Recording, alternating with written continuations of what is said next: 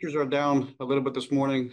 S&P's down about 0.2%, down to 4,944. Nasdaq is down about the same 0.2, with the Russell 2000 being down about a 0.5%. 10-year note is slightly down to 4.07, and oil is down to 81.55 on Brent. With on the market on the S&P, everybody's pins and needles waiting for the Fed tomorrow, see what they say.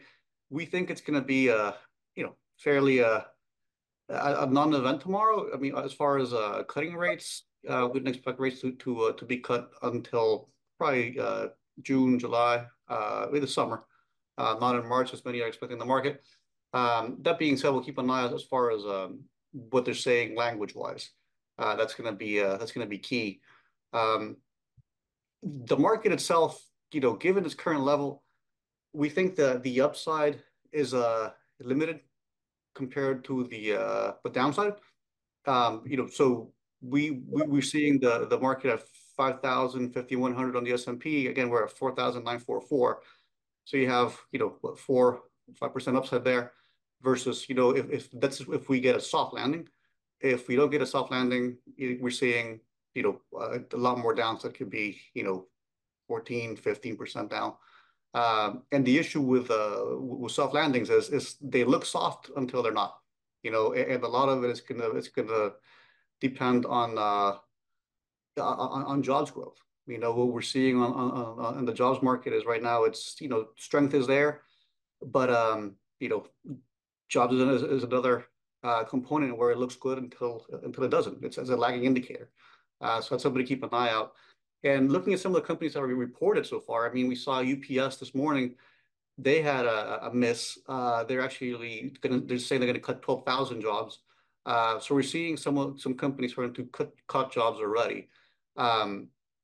It's some of the numbers that we're seeing too. They're not very they don't inspire much confidence. I mean, banks have reported the most so far, and other than the big banks, we've seen a lot of misses, which would make sense. You're seeing net interest margins compressing there, but the outlook is something that we're keeping an eye on.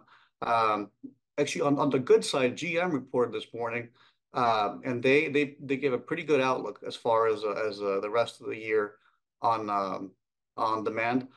On the flip side, Tesla reported last week, and they gave a negative outlook as far as volume growth.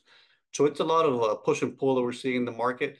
Microsoft, Alphabet, AMD come out tonight, and then Apple, Amazon come out later in the week. So something else that's in the news, obviously, is the Middle Eastern issues. With Iran and the unfortunate death of the 3 U.S. service members in Jordan. The question there is, how does the U.S. respond? Iran came out last night saying, "Hey, we had nothing to do with it. We want diplomacy."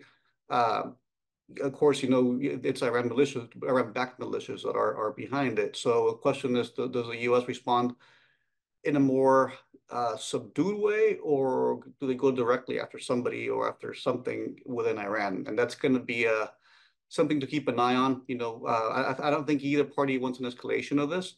I think the hope is a cooler heads will prevail, but that's something we're keeping an eye on. And also today we saw actually that the Mexican economy slowed down a little more than expected on decreasing U.S. demand and decreasing local domestic consumption.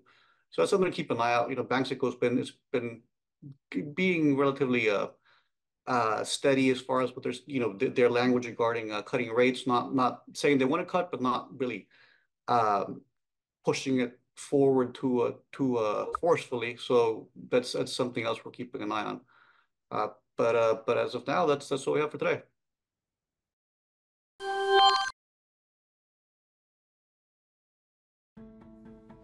Insignia Financial Group, LLC comprises a number of operating businesses engaged in the offering of brokerage and advisory products and services in various jurisdictions, principally in Latin America.